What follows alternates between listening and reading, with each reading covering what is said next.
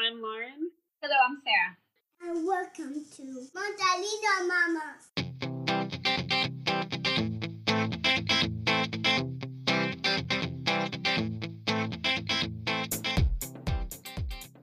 Welcome back to another episode of the Multilingual Mamas podcast. Today we are going to talk to Sergio Loza, who is the director of the Spanish Heritage Program at the University of Oregon. He is the son of Mexican immigrants and the grandson of two bracero workers. He is also a strong advocate for educational excellence for all marginalized populations, particularly U.S. Latinos. Although Sergio has expertise in various fields, today we're going to be learning more about critical language awareness and how we as parents can foster it in our children with the hopes that they can grow up to be strong, self-affirmed, multilingual, and multicultural individuals. Thanks for being here, Sergio. Yeah, thanks for having me. I'm really excited to have this conversation with y'all. And thank you for all the work that you do to spread awareness to the community. Oh, no, thank you. Can't do it without it would just be us two talking without you. Exactly. We need our guests. So let's get started with your personal experience with bilingualism. Tell us about yourself and your language background. What languages did you speak growing up? And when and how did you learn other languages? Yeah, so my own personal story, begins with my parents. They moved here from Mexico in the 80s. So my dad's from Guanajuato and my mom is from Durango. And so they both, came to the US and then met in Phoenix, Arizona. And so I was born and raised in Phoenix, Arizona. And growing up in as we all know, Arizona is very conservative in many ways. And one of the ways in which that's sort of encoded is through language policies. And so I grew up during the era of English only in Arizona. And that was really hard for me. So before English only, if folks aren't familiar with those laws that came about in about 98, 2000, I was already in school, obviously, and so I wasn't a bilingual program in public school. So it was meant to have immigrant children who only spoke Spanish receive education in Spanish and kind of gradually work their way toward learning English. And so I was caught in the middle of that. And when that law came to be, everything changed in public education, and I was kind of thrown into English only. And that was really, really hard for me. Even though I was born in Phoenix, our primary home language is Spanish. It continues to be Spanish. And so I didn't know any English, right? When I went to kindergarten, first grade, second grade, and third grade is when that law came about. And it made things really difficult for me because our teachers weren't allowed to speak Spanish to us. It was illegal, right? So it was against the law for teachers to speak Spanish to us, right? And so I went from liking school to really, really hating and loathing school. And so everything, I just remember after third grade, I just, everything was horrible. And I think slowly, as one grows up, I think that these laws really make things sort of evident in one's own life. And so as a child, you start to wonder, well, why am I different, right? Why am I not like the other kids? Why am I having such a hard time, right? Why do the teachers get frustrated with me? Because I have a hard time spelling because or eagle, right? Like all those words that are really difficult for kids who speak Spanish that are learning English. Those words are tough. English.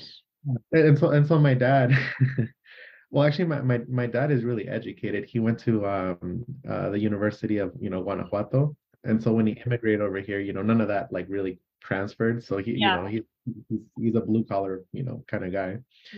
And so, but my dad was always really smart, and so that's why I inherited from my father, right? His intellect. Even though my dad, was working manual labor jobs and things like that to make ends meet. The conversations I had with my father were, always very intellectual since I was a little kid. And so my dad would teach me like, no, no, mijo, es iagle, es bicauce, right? And so that's how I learned to spell, in English. And I'm really thankful for my dad for all those little tricks. And so yeah, so growing up, I just like self-hate, just wondering why can't I just be normal? Why can't I just be white? Honestly, like that's what it came down to, right? Just because things were just so tough. And then, I remember being in high school, um, and I was speaking more English and Spanish. Still talking to my parents, and obviously, but my ethno-linguistic identity was very much, embedded within English at that point. Then all these horrible laws started to come about, like around 2007, 2008, 2009 in Arizona, like SB 1070, that essentially gave police officers the power to act as immigration agents. Mhm. And so they would, racially profile you. They would pull you over, check your papers. And there were even laws that, like, Arizona made English its official language earlier than that too. So that was hard. And then also I remember there was a law where they wanted to, so like if you were an undocumented immigrant and you got into a horrible car accident and you needed life-saving, emergency medical attention, they would be able to deny it to you because of your immigrant status. So all of those things, growing up, and I don't want to kind of extend this, but I also grew up in the Oh, neighborhood do. in West Phoenix. I grew up in the neighborhood in West Phoenix where Sheriff Joe Arpaio, which he was really famous around the country for being like hardcore on crime and DUIs and also on undocumented immigrants. He would go and do redadas in my neighborhood. He would go do roundups, right? Like if you just like think about that metaphor, right? Like with as if my community were animals, right? Him and his volunteer sheriff's posse, they would go into like our neighborhoods and they would go into the, local grocery store and they would, get there with these vans and they would just kind of round people up and deport them. So we would be listening to the radio in my dad's truck, and then we'd be listening to Spanish radio, and then news flash would come through saying like, oh, hay una redada en la 75 y la Thomas, gente, cuídense, no, eviten esa área, so that's what I grew up with that, right? So for me, so like people write about this stuff in books and kind of theorize about it, but like I lived it, right? That was my upbringing. And so just growing up kind of angry about that and just how disheartening it was sometimes to like be, Mexican American. It kind of seemed like we never got a win. It was like one thing after the other. Um, and so I think in some ways, that kind of made you feel a certain way about Spanish, right? It's very like multi-faced. Like it's not just either you're proud or you're or you're ashamed. It's more complicated than that binary. It's like it's everything. Like you wish it was something else, but it was very complicated emotionally. And so yeah, I mean everything kind of changed for me. Kind of moving on in my own timeline. Everything changed when I went to college. Which was the whole thing. I didn't even know if I was going to go to college. Our school system was pretty, deficient in so many ways and underserved the Latino population in our community. I'm so sorry that all of that Yeah. happened to you. It's completely unfair and Yeah. shameful how, yeah, your family was treated as less than human in your communities, and I'm really glad that you are able to speak about it so eloquently and reflect on it with us. As you say, these are real people and real children that these laws affect. So yeah, thank you for Just a quick follow-up. Sergio, since you've left Arizona too, and you probably met other Mexican Americans, did you feel like their situation was similar to yours, or was the situation different because of what you were in the U.S.? Or I'm just curious to see what your experience has been with other people. And well, when it comes to like the specific Arizona legislation, Right. it's very specific, although that doesn't mean that English only didn't happen in other areas. Of Right. course, it happened in California and it tried to pass in Colorado, from what I remember, but I think that's very specific. But I think overall, just from speaking to other folks in Oregon, for example, Right. the pattern sort of repeats itself, right? Right. People make them feel ashamed, or in indirect or direct ways they feel discriminated, for just being the people who they are, right? As we know with language ideologies, it doesn't have to do it has nothing to do with language, but it has to do with people, right? So it just comes Right. down to your community and who you are. And so yeah, I think it persists across many contexts in the US. Yeah. I would say that for sure. Yeah. Thank you for clarifying this, because we do have listeners from other countries as well. So it's just important Yeah. to say that this seems to be widespread all throughout the Oh, United of States, course. Yeah. unfortunately. Yeah. Yeah. No, that's a really good point to make too for folks that might not be as familiar with how things have happened in the US. Yeah. Mhm. Yeah. I just want to also mention that despite all those horrible things that I just talked about and how unfair it is, I just do want to say that, well, right now I'm actually in Arizona to celebrate the holidays with my family, and the community is resilient. We're still here, although many people were pushed out. Many people moved to New Mexico and back to California during that horrible period of time. The community is thriving. It's growing. It's tripled in the size, from when I left. And it's not it's not to like we're not victims, but we've kind of fought back, and we're thriving is also what I want to mention too, despite all that. Wonderful. Yeah. So you started to talk about it a little bit in elementary school and third grade when you got thrown into English only, but just walk us through your language proficiency as you grew up and any insecurities you felt either in English or Spanish, or how you were made to feel about your English or Spanish, whether that be in the US or if you ever went back to Mexico, how you felt about speaking Spanish in Mexico. Yeah, so I do remember from that when I was a child, obviously English was my main language. Then I remember in high school feeling like struggling to really get across what I really wanted to say. As like sometimes our heritage learners come into the classroom saying just that, right? That they want to express like a full thought or a full feeling, and they feel they have a hard time kind of doing it in Spanish sometimes, although they have many abilities, and their proficiency is awesome. Sometimes they feel like they can't take it that extra step. That's a feeling I very much felt in high school. Actually, I didn't go to Mexico until I was I want to say like 12 or maybe 13. It might have been just right before high school because my mom was undocumented. Yeah. So we she couldn't go back to see family. She was kind of stuck here. And so yeah, actually like my grandma passed away and she never saw her ever again since she left Mexico when she was like 17. So like I never met my grandma, right? I barely met my grandpa when he was like 80 something.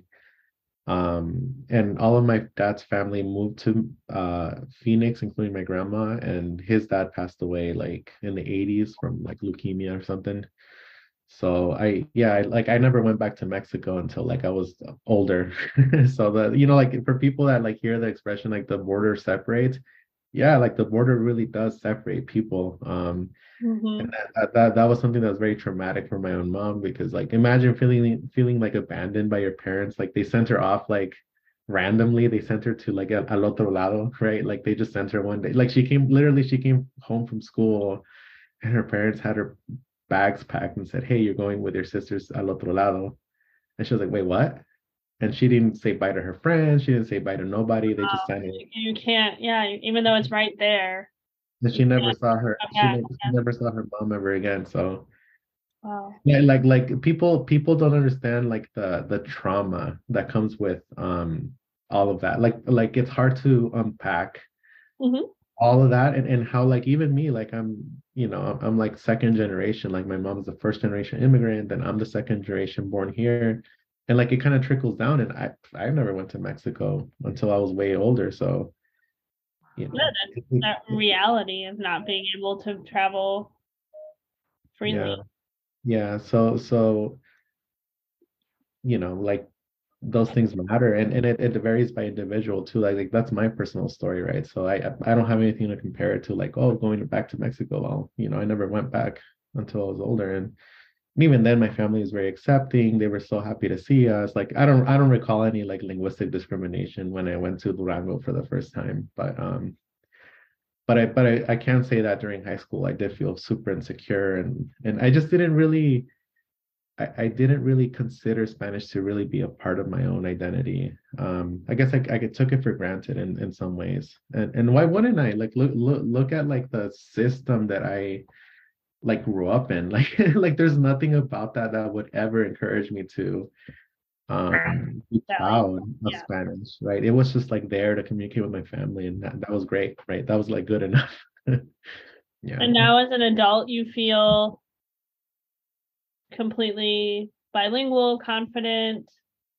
Yeah, I mean, well, completely bilingual in the sense that I understand that question is ideologically loaded and what matters is myself and my personal relationship with Spanish, right? So, I think in college when I learned, I really educated myself on like just like how how political and the social meaning of language, how that kind of plays out within institutions, within, at the macro level in society, even at the sort of micro level between two people interacting. Like just when I became aware of how ideological all that is, um, it really helped me to understand like myself, my own position in my community, and more than anything, language in my own life, Hmm. Spanish in my own life. So,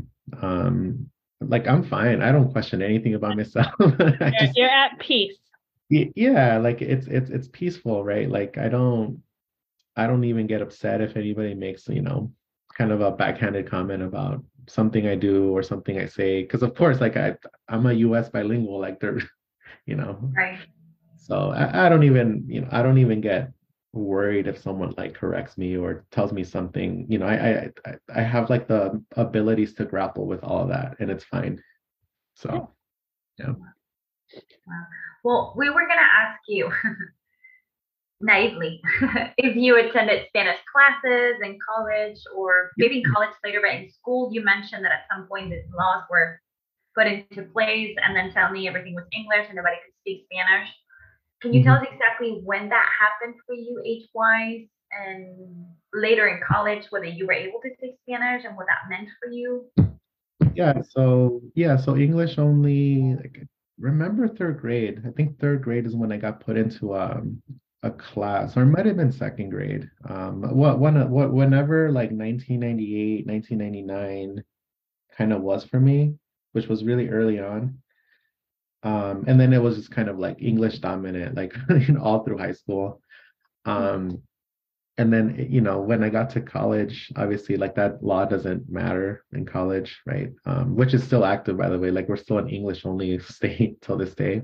We're one of the last ones. Yeah, and when I got to college, man, college was really hard. I felt really alone. Like nobody from my high school went to college, hardly. And even then we were all separated in different, programs and colleges across campus. Arizona State is a huge place, has like 80,000 students. And so I felt alone. I felt really alone. I felt really different. I was an English major. And so I remember like opening, I never participated in class. And the one day I opened my mouth and it was like restoration period theater class about like, English theater. And I remember I opened my mouth to like say my opinion. And I remember everybody turned around, and I remember like I felt really self-conscious about like sounding hood. Like I felt like my English sounded really hood, you know what I mean? Mm. Because I came from the hood, I came from West Phoenix, and I remember everybody looked at me kind of, like weird, and I felt super self-conscious. And obviously, like obviously the way I'm speaking now is not the way I spoke fresh out of high school. Uh, you know, and then I took my first Spanish class. An advisor told me like, "Hey, you're Mexican. You need a language requirement. Oh yeah, go to Spanish. It'll be an easy A, right?" So they sent me to my first heritage Spanish course, and I was like, "Oh well, let's see what this is about." Mhm. Spanish class like that sounds terribly boring. In high school I took French, and I hated that too because not hating on French like the language, but like the course was horribly boring. And so I went to Spanish class, and the first day of class, I remember the teacher, Latina woman, was like, "Okay, chicos, no, nos vamos a presentar en la clase," and so she had us like divide our names in syllables as we went around the room saying what our names, who we are. And I remember I went, Sergio, like Yeah, I knew you were gonna "Oh." say that. Oh. And she goes, "No." She's like, "Es Sergio, clase, Sergio." And then everyone clapped, and I felt like an idiot. And I was like, "Oh well, here we go." Tough. That's before Sarah Boudry inherited that heritage program. It was like a different program back in like 2009-ish, right? So then so yeah, that was my introduction to Spanish. And then I remember being corrected for using aiga. And I remember feeling terribly confused. I'm like, wait a minute. I thought it was aiga. And she's like, no, it's aya. No existe aiga. And I was like, really? Thanks, you say. Yeah. Really? That's kind of weird. Um, you know, Yeah. it's super confused. And she didn't explain Yeah. anything about She just told me Yeah. it didn't exist. Gaslighting, I guess.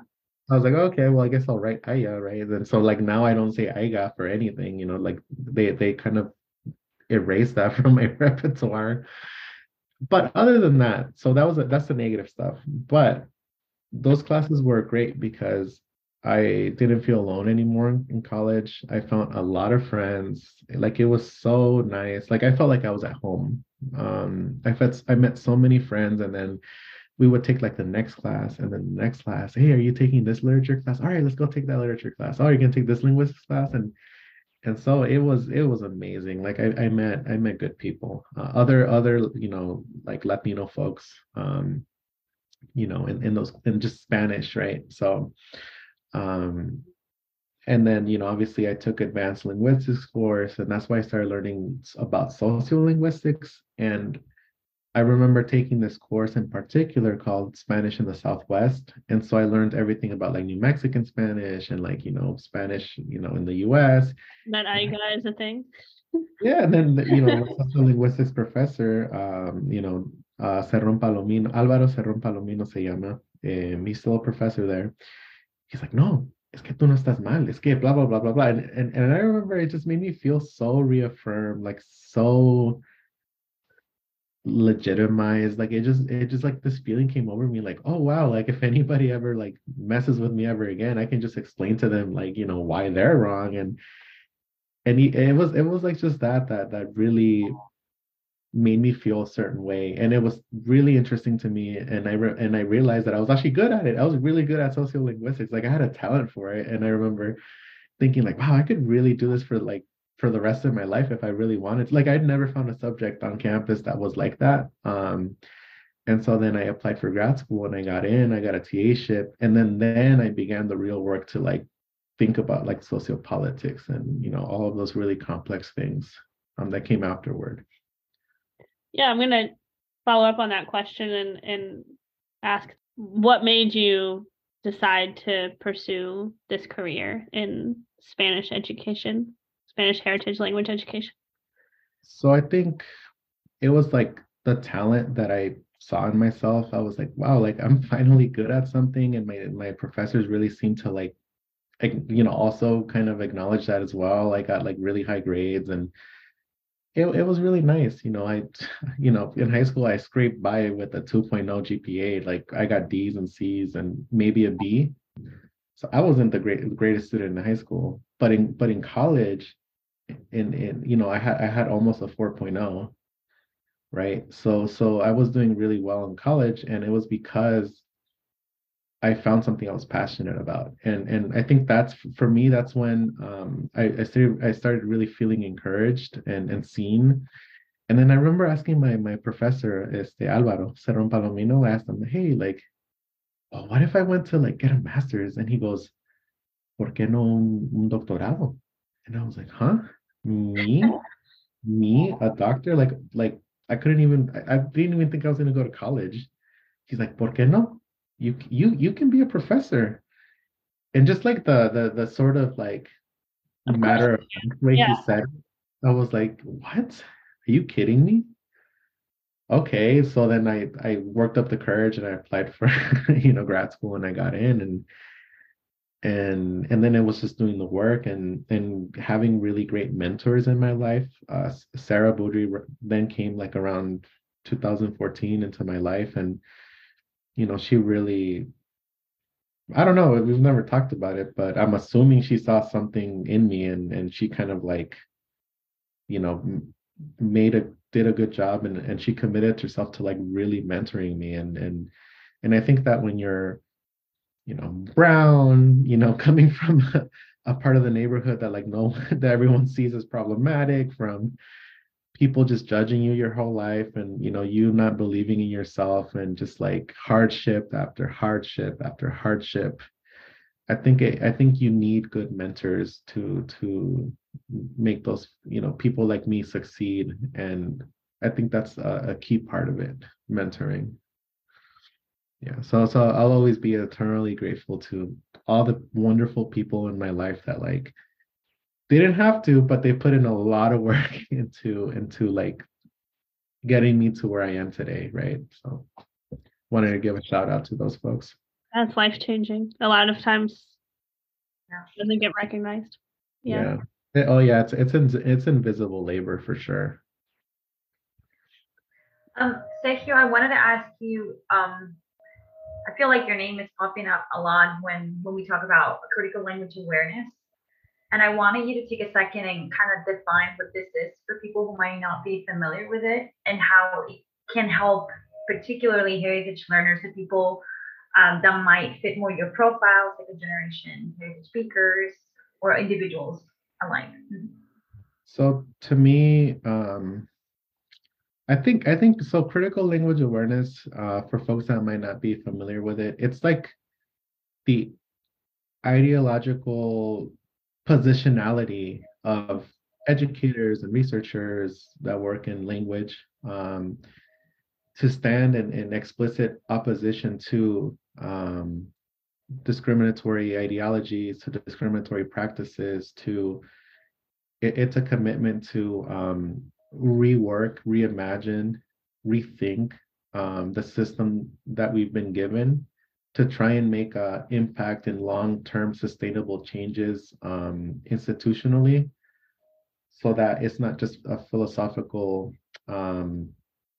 idea, but rather it also transfers into practices that will change curriculum, that will change pedagogical practices, that will change our everyday interactions with students, so that they feel proud of themselves, so we foster linguistic pride in them, so that we encourage them, empower them, foster agency for them to become just like us.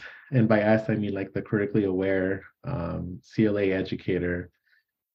Because if we don't get students to kind of gain that sort of awakening, to also challenge these ideologies that are so toxic and damaging to our communities, then that we've kind of failed. So we got to get students to also become empowered, right? To push back, to que reten, all of the things that, for example, that I've gone through or the things that they've gone through, right? Like my examples, for example, that I've faced in my own life, CLA has helped me to understand it, to grapple with it, to you know make peace with it, but also to say, not anymore.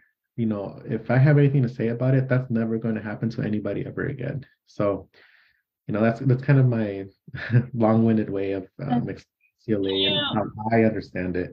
can you maybe give us a concrete example of what that looks like in the classroom?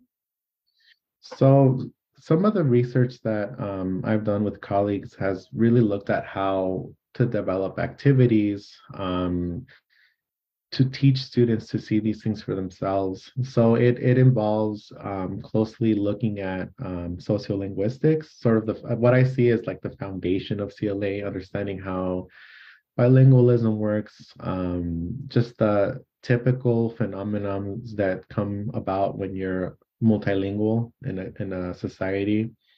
So it's understanding all of those intricate pieces, but then also looking at the subjective side of it, right? How things become, how people imbue them with power, with unequitable power, how people use it as a tool to dominate, and how values and beliefs about language really do play a key role in society, in institutions, in language policy, how we're personally affected by them on a daily basis.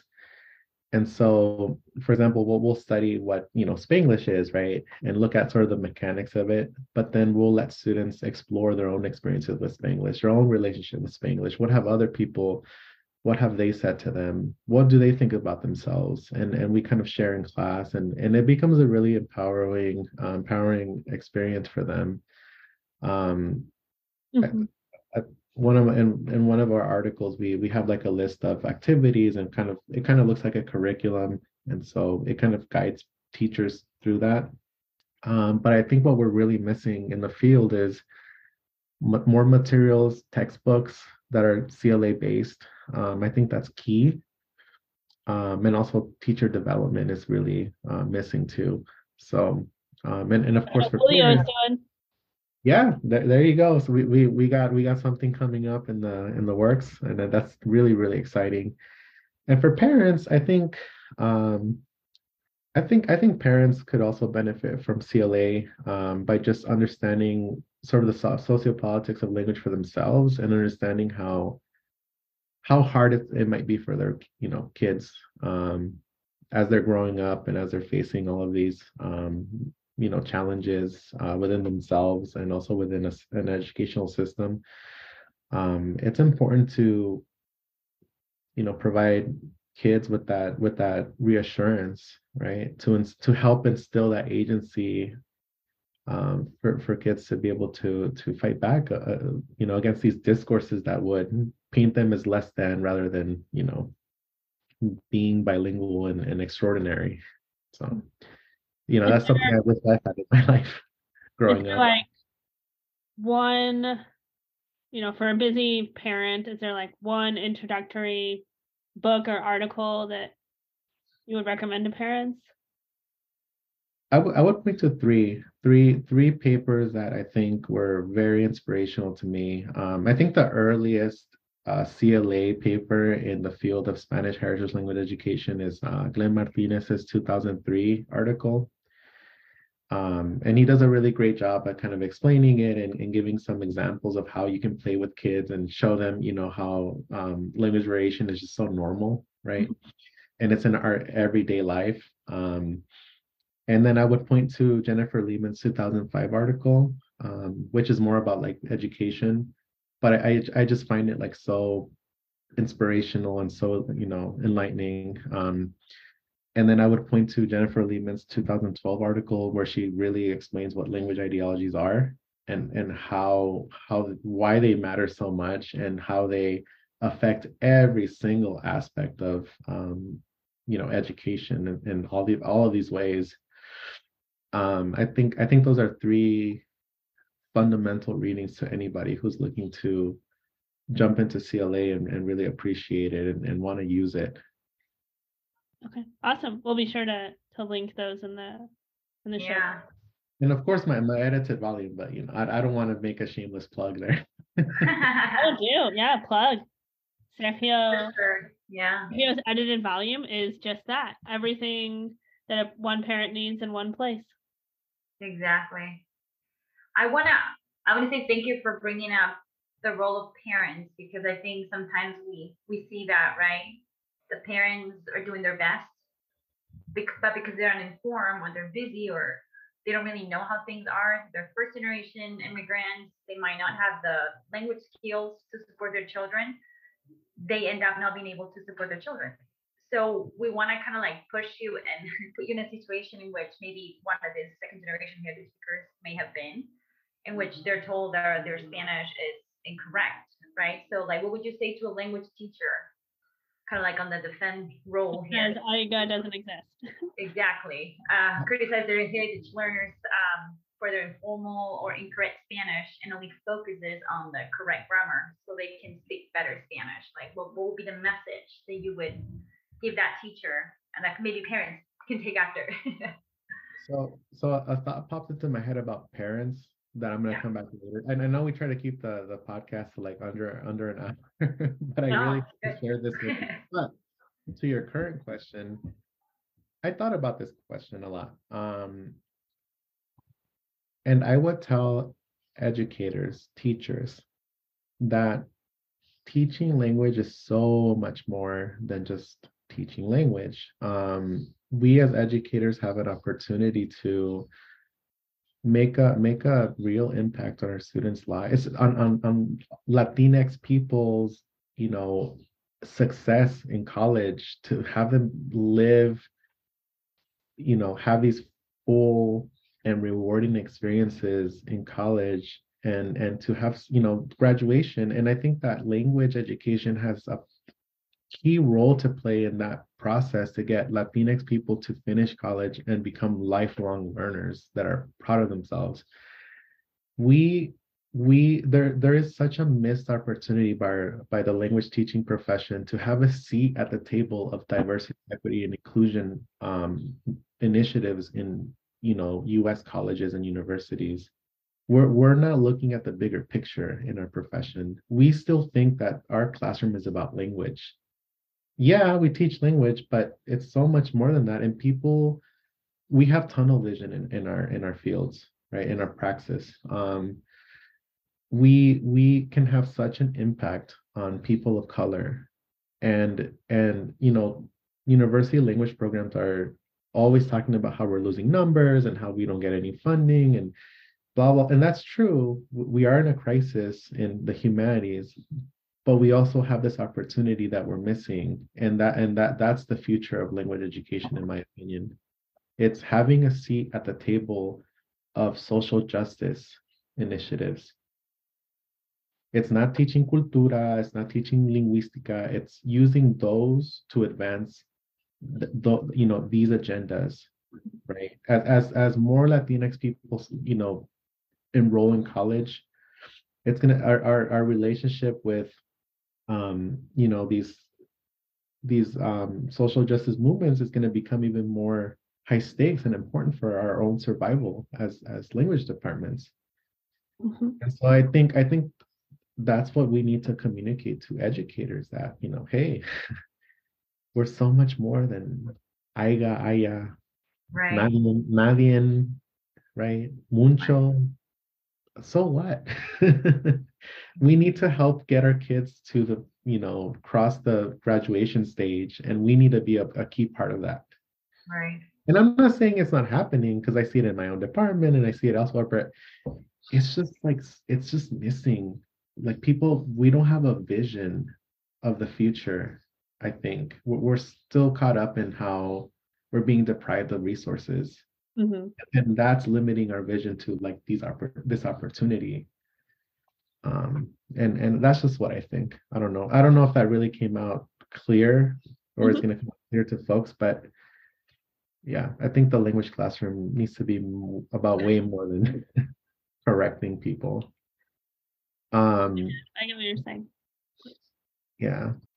I want to hear what you have to say about parents. You had that thought before. So so so besides critical language awareness, a great part of my research agenda is actually oral corrective feedback. Just because I was corrected when I was in college, and it really impacted me psychologically because I was so confused. And oral corrective feedback is like one of the most challenging, contradictory pedagogical practices that you could ever. I mean, I don't know. Maybe I'm exaggerating it. Other experts might disagree, but I think it's a really hard topic to research in SHL, because correct feedback and corrective feedback is like such a normal part of like language, any educational context, right? Like students expect feedback, right? And in the language classroom, like corrective feedback, is also expected. But with SHL, correcting students of color is ideologically, it's a social activity. It's ideologically loaded. Mhm.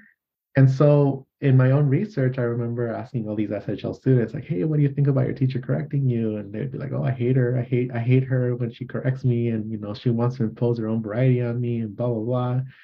And so they were super, students aren't, they're aware. They know when they're being corrected, and they know the intention behind it.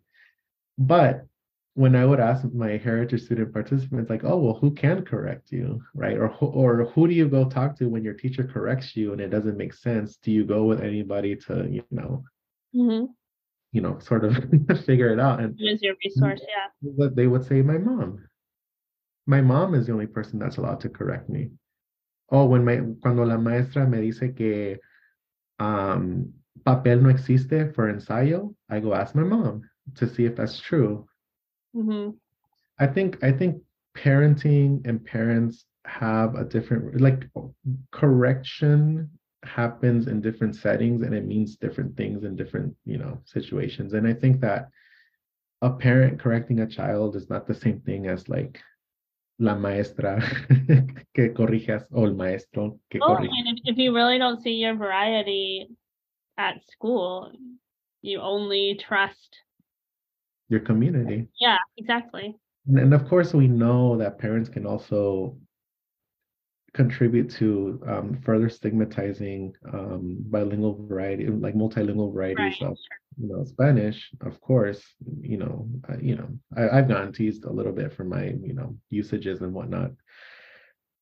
But when it comes to correcting, like, students really trust their parents. They really trust them as like their main caregiver. The bond between children and parents is different. And I think we have to have conversations about, like, what does it mean to correct your children, and what happens when you get corrected at school and you don't understand. Like, that's really complex, and I think it's really under examined.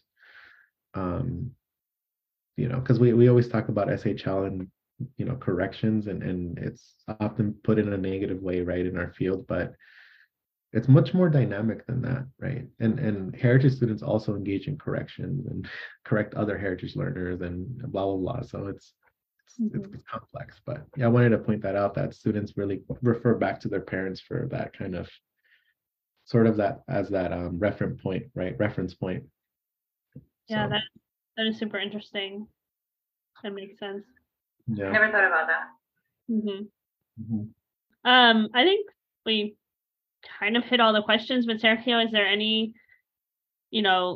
last main message you wanted to get out, or anything you wanted us to ask you that we didn't? No, can't think of anything, but if any questions come up for any listeners, um, folks are more than welcome to reach out, to send me an email. Always happy to engage with folks that are interested in language and in ideologies and all that. Thank you for doing that. Yeah. Yeah, thank you. And again, it's Sergio Dosa at University of Oregon would be where they would Google you. Yeah, so yeah, Sergio Loza, University of Oregon, Department of Romance Languages. Yep. Loza. Okay, so thank you again so much, Sergio. It's been a really eye-opening conversation, inspirational to see you working hard, changing things for people in the future. Like, making an actual difference in the world. So thank you so much for all of that and for, this additional hour that you spent with us. It was really nice for me. Thank you. Thank you all. Thank you so much. Okay, so we'll be back soon with another episode of Multilingual Mamas. Hasta luego. Ciao.